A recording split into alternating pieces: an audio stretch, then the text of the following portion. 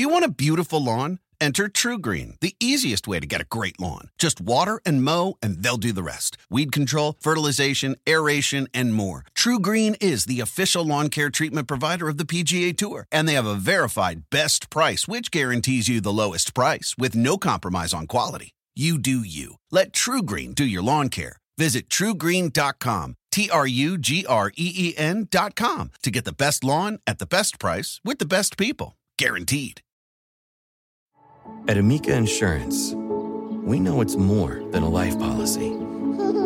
It's about the promise and the responsibility that comes with being a new parent. Being there day and night. And building a plan for tomorrow, today. For the ones you'll always look out for, trust Amica Life Insurance. Amica. Empathy is our best policy. Welcome back, Padres fans, to another episode of Ring the Bell Pods Talk. Get ready for some Padres baseball in 3, 2, 1.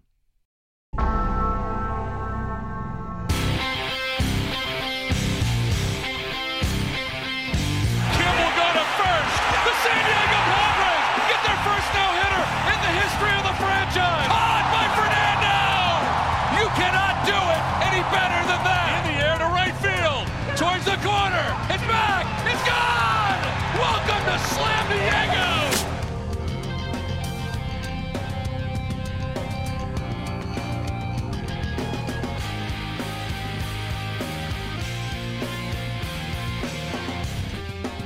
We're back for another episode of Ring the Bell Pods Talk. Nick Kreider joined by Heath Bell as always. Pods fans, we just swept the Cincinnati Reds. Not a good team, but nonetheless, it is a sweep. Feels good. The pitching staff was great.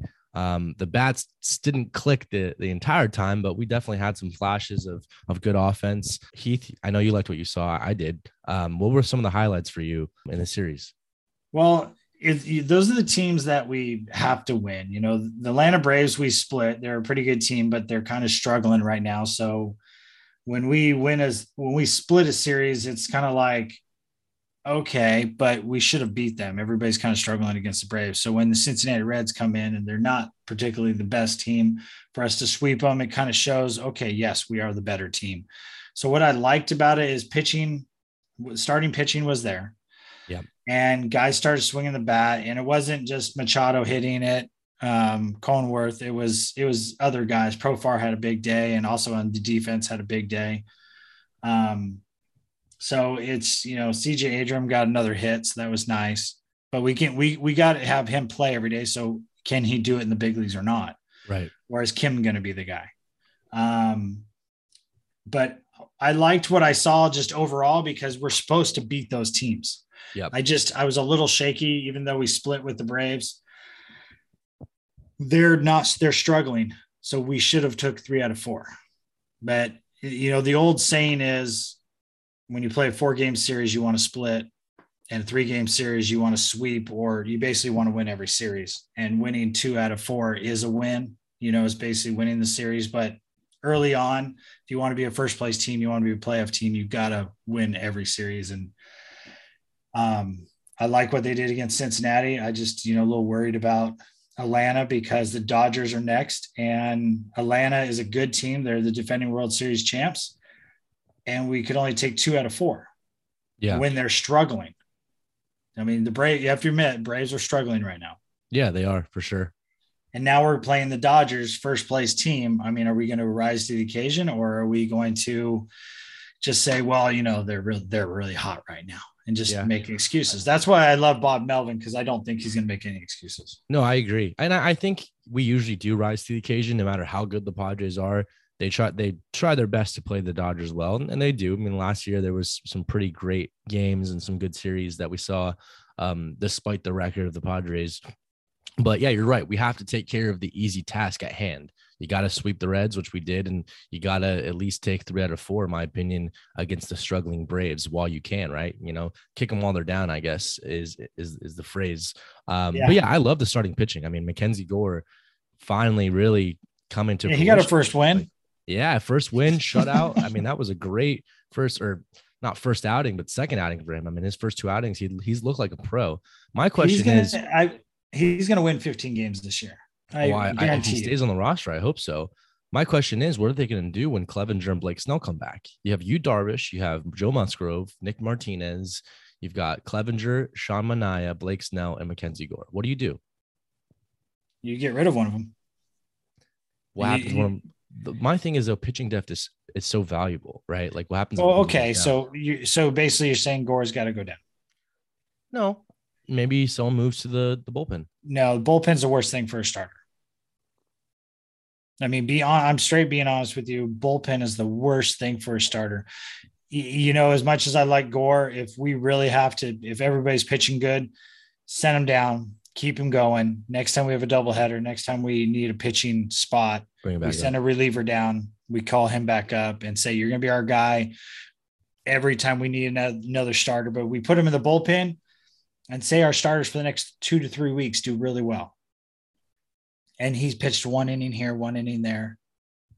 Now what when he starts? It happened to Weathers last year. Yeah. No, yeah, you're right.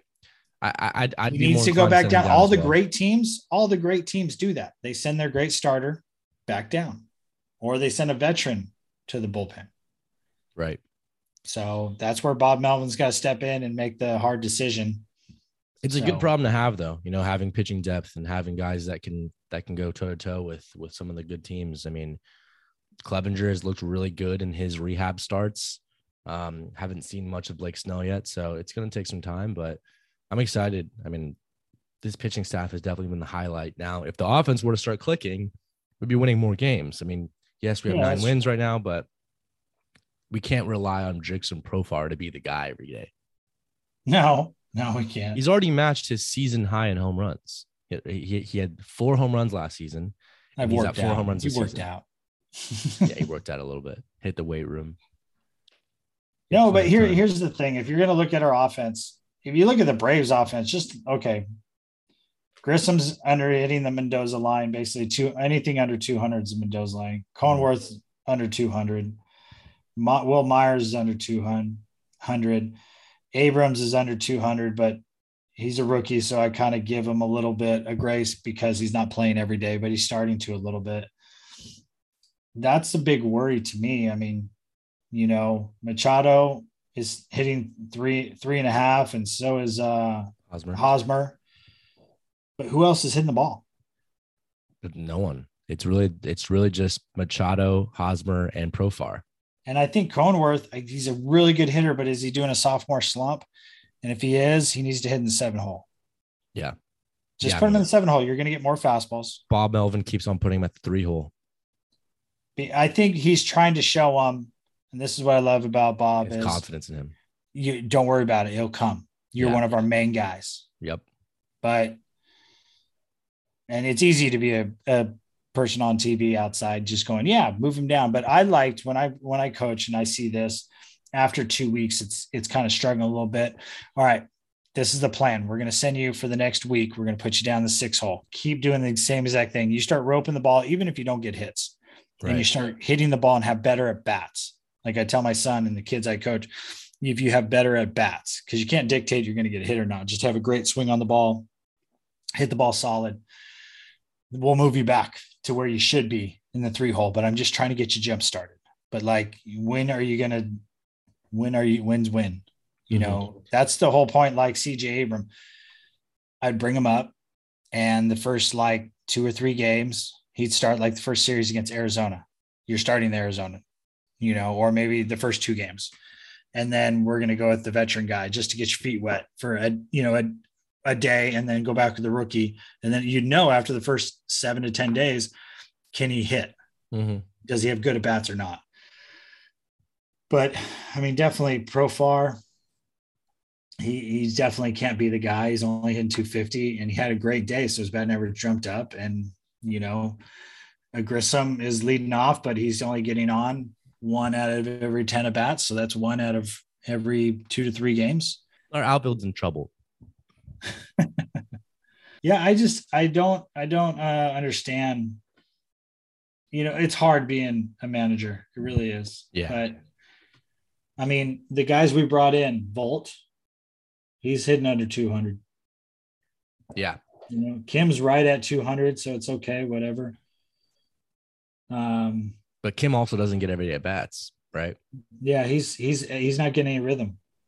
So it's kind of, he's another guy, I think him, forgive me, I didn't look his career up, his over in Asia, but I think he needs to play every day. And, he'd probably be like a 260 hitter. And that's what we need as a bridge gap and for Tatis coming back. Seems like they've been playing him a lot at short and CJ in the outfield, or CJ at second when Cronenworth needs a day off and goes to DH. So I like when they play at the same time. I think it's good for both of them for their development. Mm-hmm. Who's this new kid? Jose Azucar? Yeah. Azucar. He's got good speed. He's been taking some good at bats. I mean, small sample size, but great defender as well. I like what I see so far.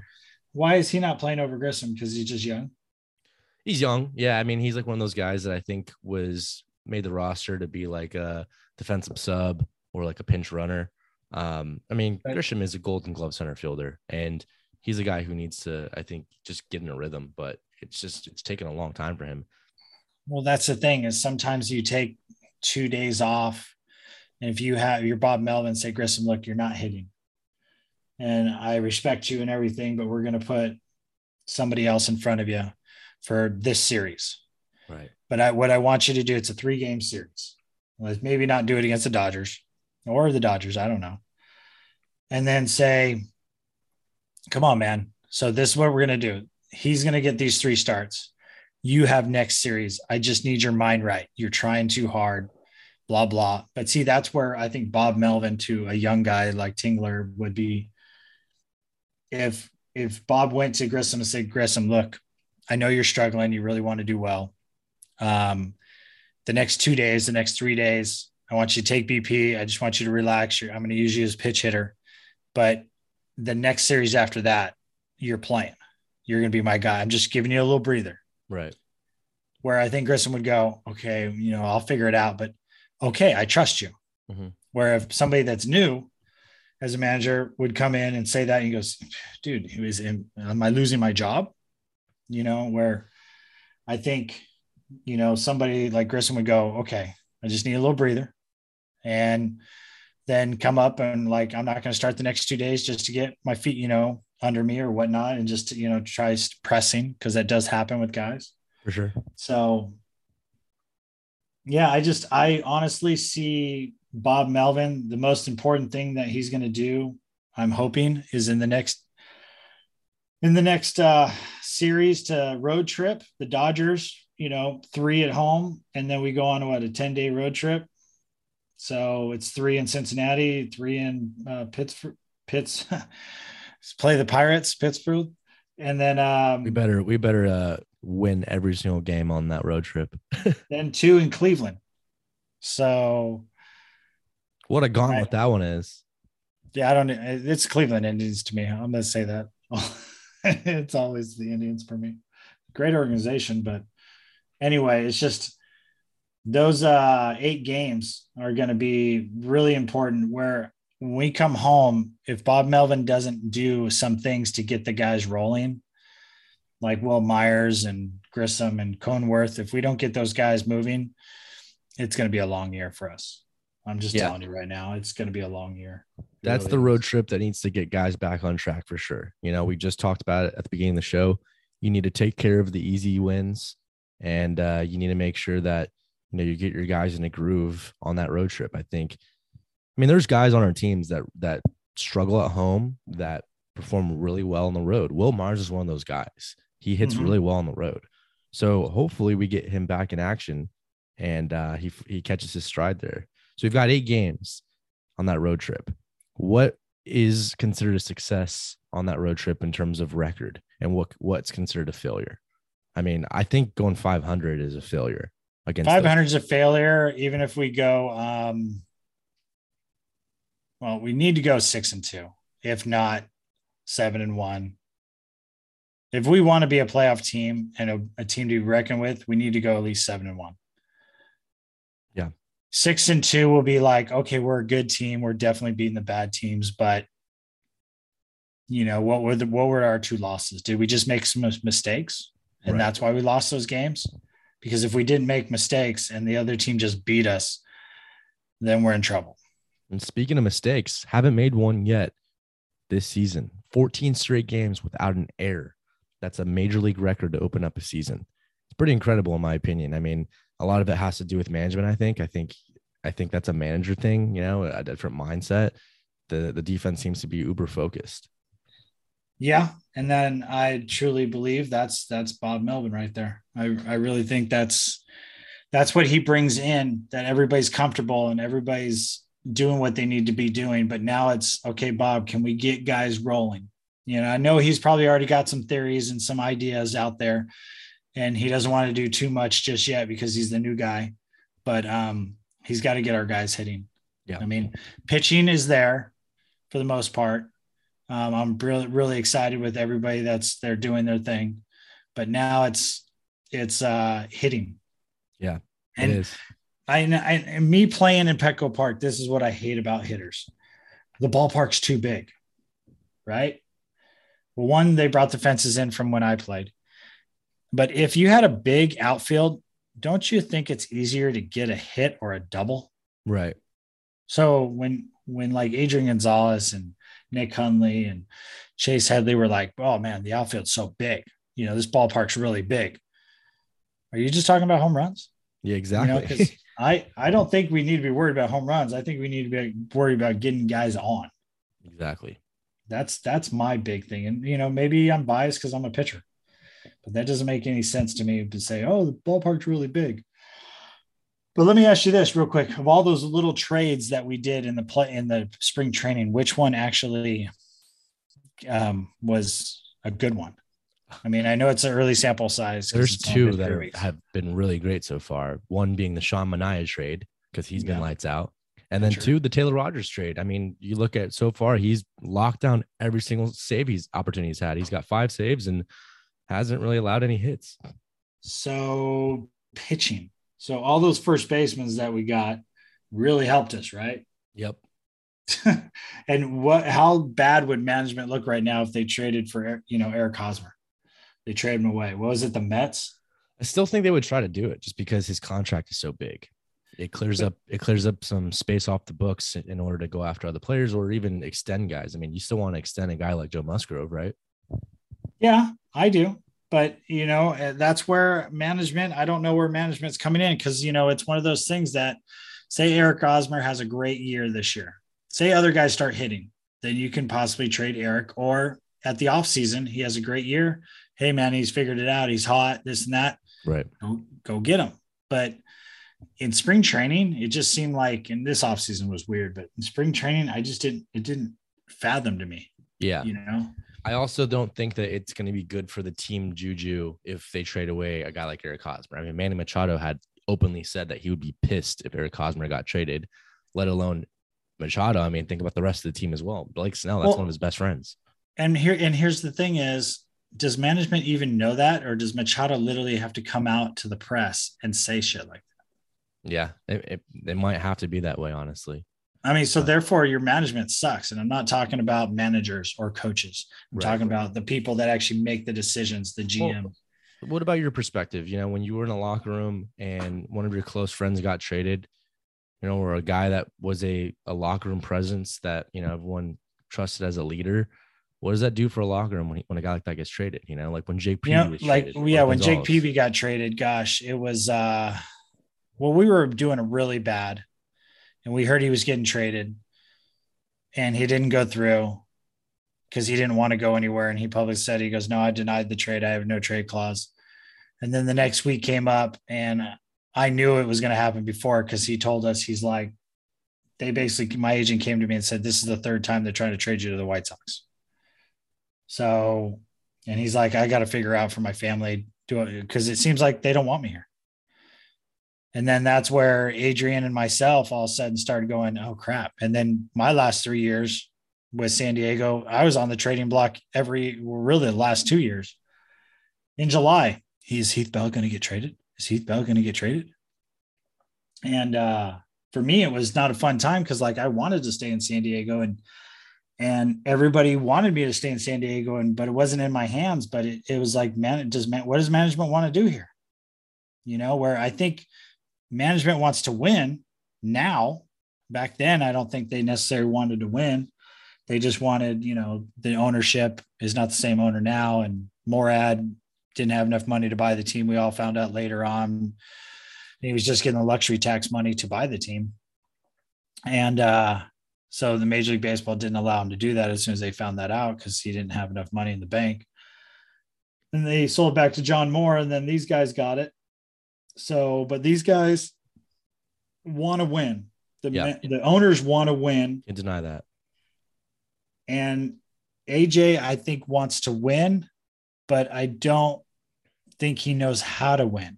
Does that make sense? He's never been in a program where he has been winning. I mean, he came from the Rangers, right? And they haven't won anything. Yeah, they made the World Series a couple of times, but they didn't win. But who was running that team? That was Nolan Ryan running that team. Right, but he was in the organization. I'm just saying he wasn't making decisions. It's like there's good coaches and there's good managers. Some coaches can't be managers. So there's some assistants that can't be the boss. When you're the boss, every decision relies on you. Mm-hmm. If you're like the bench coach, he's basically the second manager.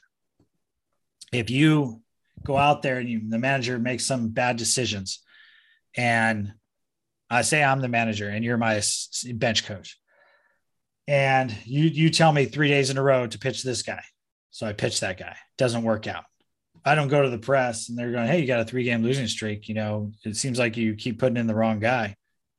Well, I'm just listening to my bench coach. So now as the manager, is he actually making decisions or is he just having other people tell him? Right. So he basically is go, well, no, this is what we tried to do. We talked, you know, the coaches got together and we made a decision, but really it falls on that guy, the manager. Mm-hmm.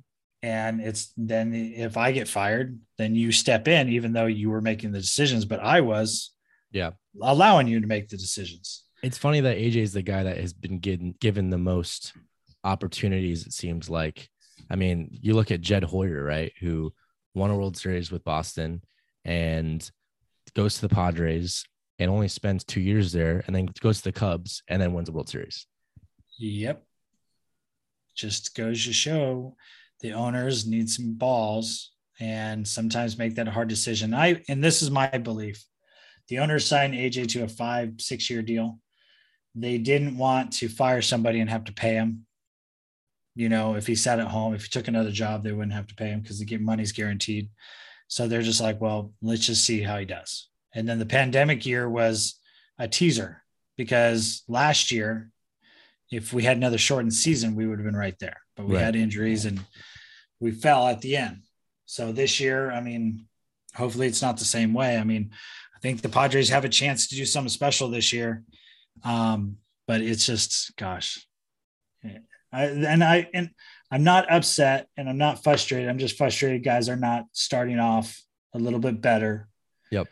But I do have 99.9% that I feel like Bob Melvin will literally do something in the next, like I said, the Dodgers series and this next 8-game road trip to get guys going. Yeah. Well, this is a too good of a manager not to get guys going. This is a show me series for sure. When you play against the Dodgers, you want your guys playing the best at their ability. So hopefully this kind of gets them in a groove. But let's transition for a quick second because you wanted to talk about the unwritten rules of baseball.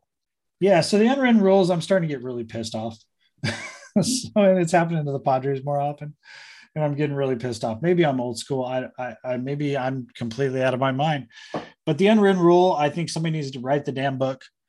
And just write them down, right? Let's not make it unwritten anymore. Yeah. So, but the title of the book should be Respect. Okay. Or Respect the Game. And, you know, if I get some time in the next year or two, or if I get, I don't know, somebody that can sit down and write faster than me or type faster than me, and that's probably everybody.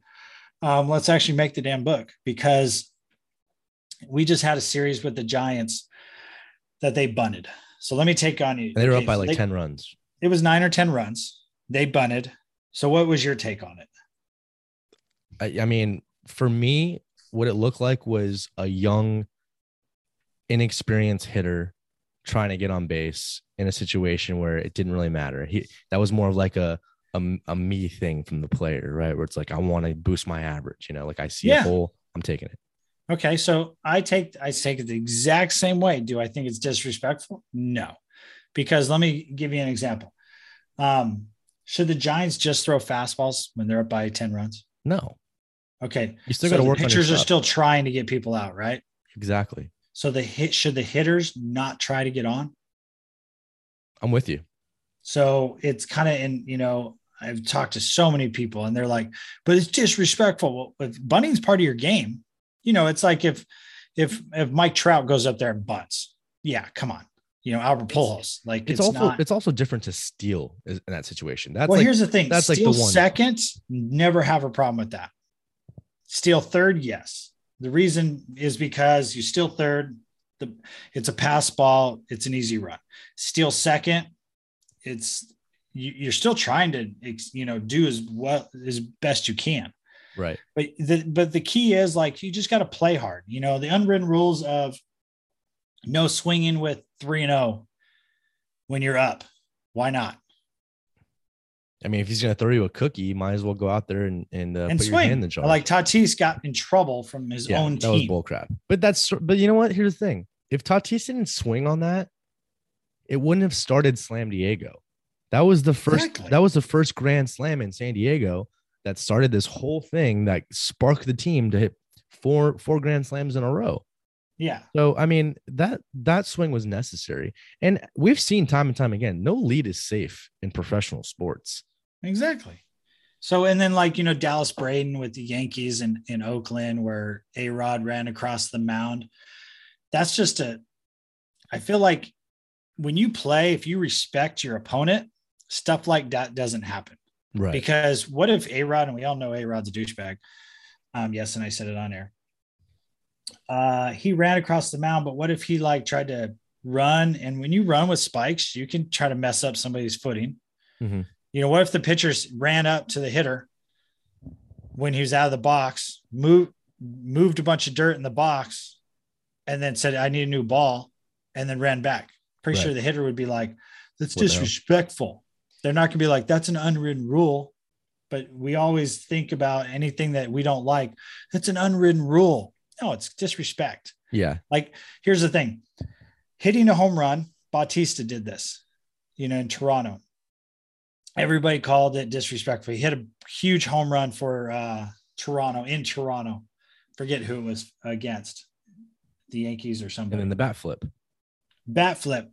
But did he do it to show up the pitcher, or was he just in the moment? Because I believe he was in the moment. For sure. Later on, yes, you see guys hit the ball and stare at the pitcher. Now that's disrespect. Yeah, staring at the pitcher is one thing, but the bat flip it's become a part of the game. But let me put it this way. Ricky Henderson, he would hit the ball when Ricky knew it was a home run. There. He had this little, pop his shirt, pop his collar, whatever it was, kind of flip the bat a little bit, do this. And he just jogged, and nobody had a problem with it because that's what he did. Ken Griffey, same way. Ken Griffey was huge on it, hit it, held the bat and stood there and looked at it. Then he jogged. But Ken Griffey never looked at the pitcher. He never did it as a disrespect. He goes, this is how I hit home runs. But Griffey and Ricky never did what Yasiel Puig does or some other guys. They hit a home run, they pimp it and go, oh shit, it's only going to be a double. Where it didn't go out and they had to run. Right. Never saw Griffey do that. Never saw Ricky Henderson do that. That's a sign of you hit it. That's even I've been in situations where I've thrown the pitch and as soon as the ball was released, I was like, no, damn it. Yeah. The guy hit it. I didn't even look. I just looked at the umpire and went, can I have another ball?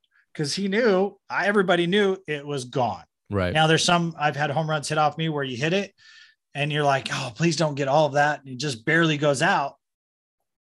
Well, I've always said, if you want to pimp a ball and stand there and watch it, hit it 20, 30 rows back where you hit the ball. Everybody knows that's a home run. Mm-hmm.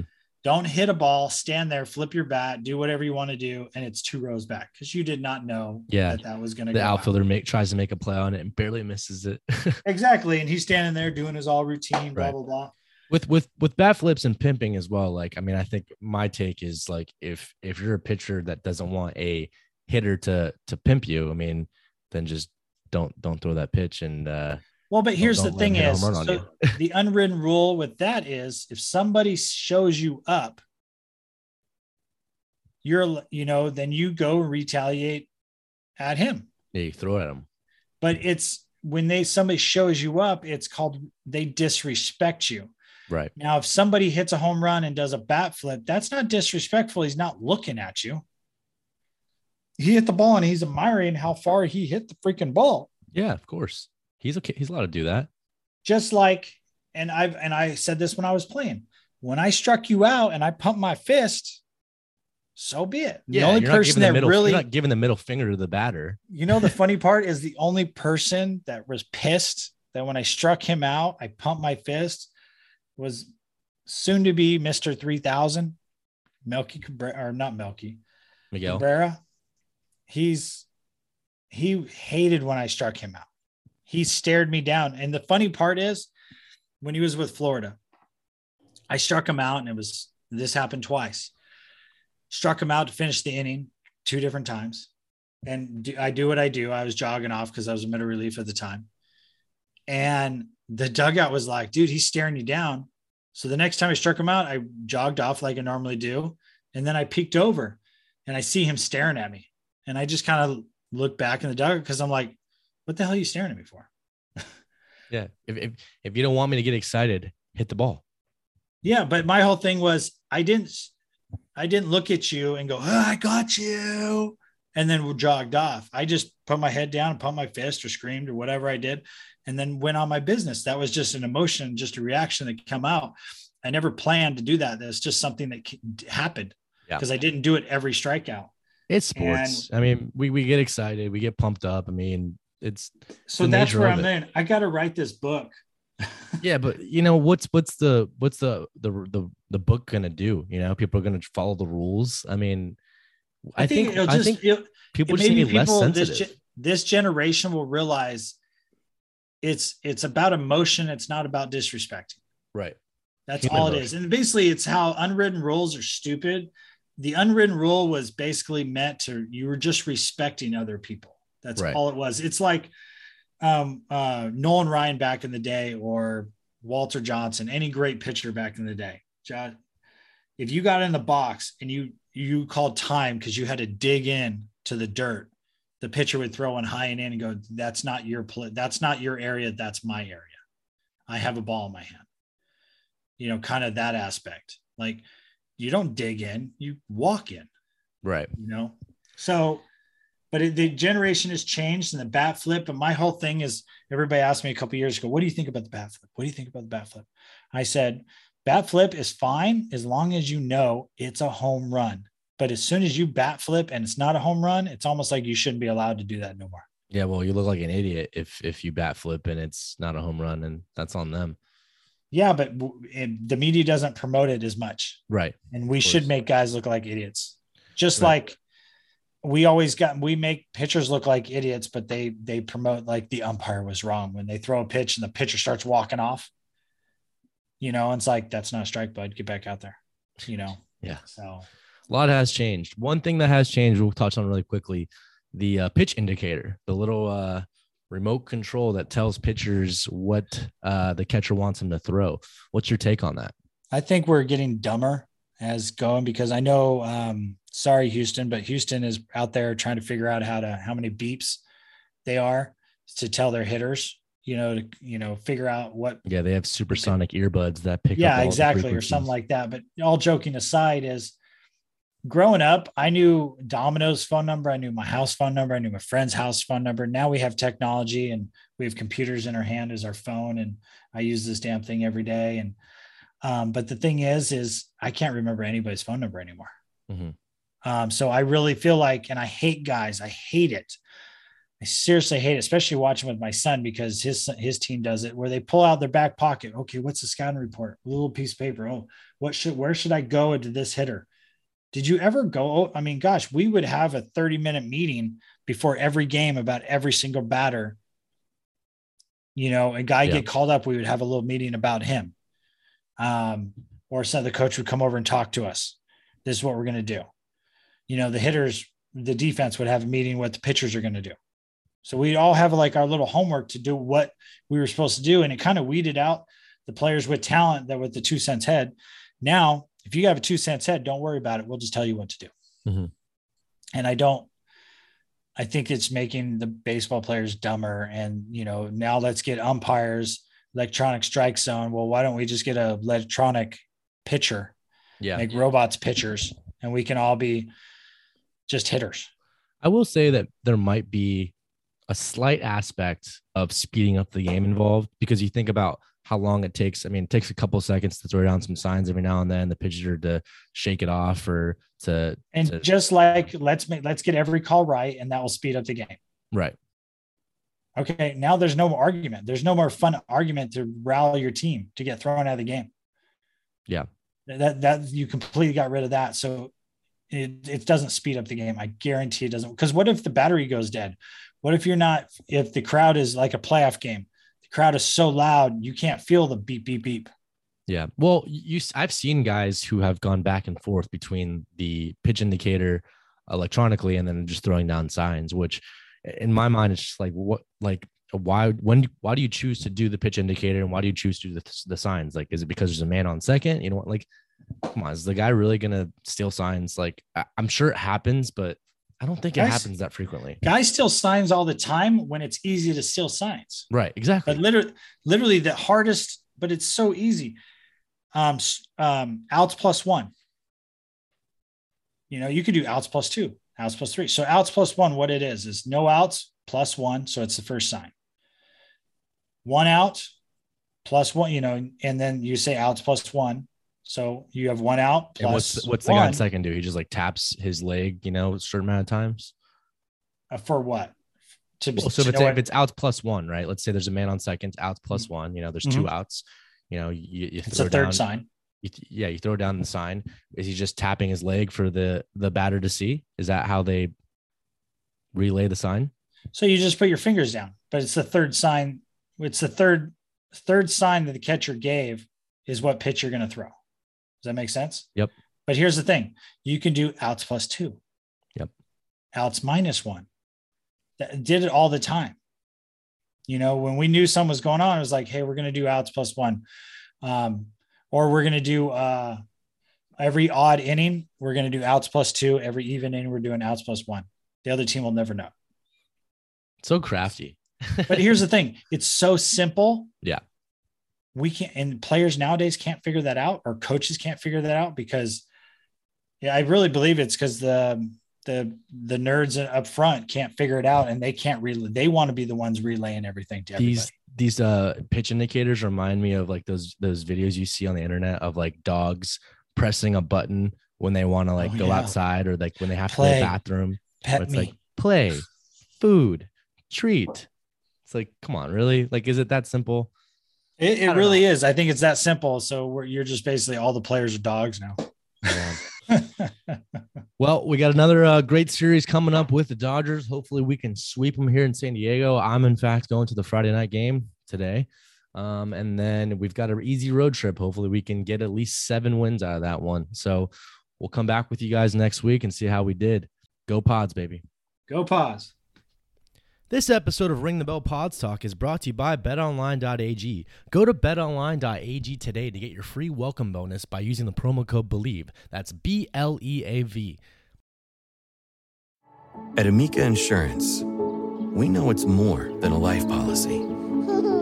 It's about the promise and the responsibility that comes with being a new parent. Being there day and night. And building a plan for tomorrow, today. For the ones you'll always look out for, trust Amica Life Insurance. Amica. Empathy is our best policy. The living room is where you make life's most beautiful memories. But your sofa shouldn't be the one remembering them. The new life-resistant, high-performance furniture collection from Ashley is designed to withstand all the spills, slip-ups, and muddy paws that come with the best parts of life. Ashley high-performance sofas and recliners are soft, on-trend, and easy to clean. Shop the high-performance furniture in-store or online at ashley.com. Ashley, for the love of home.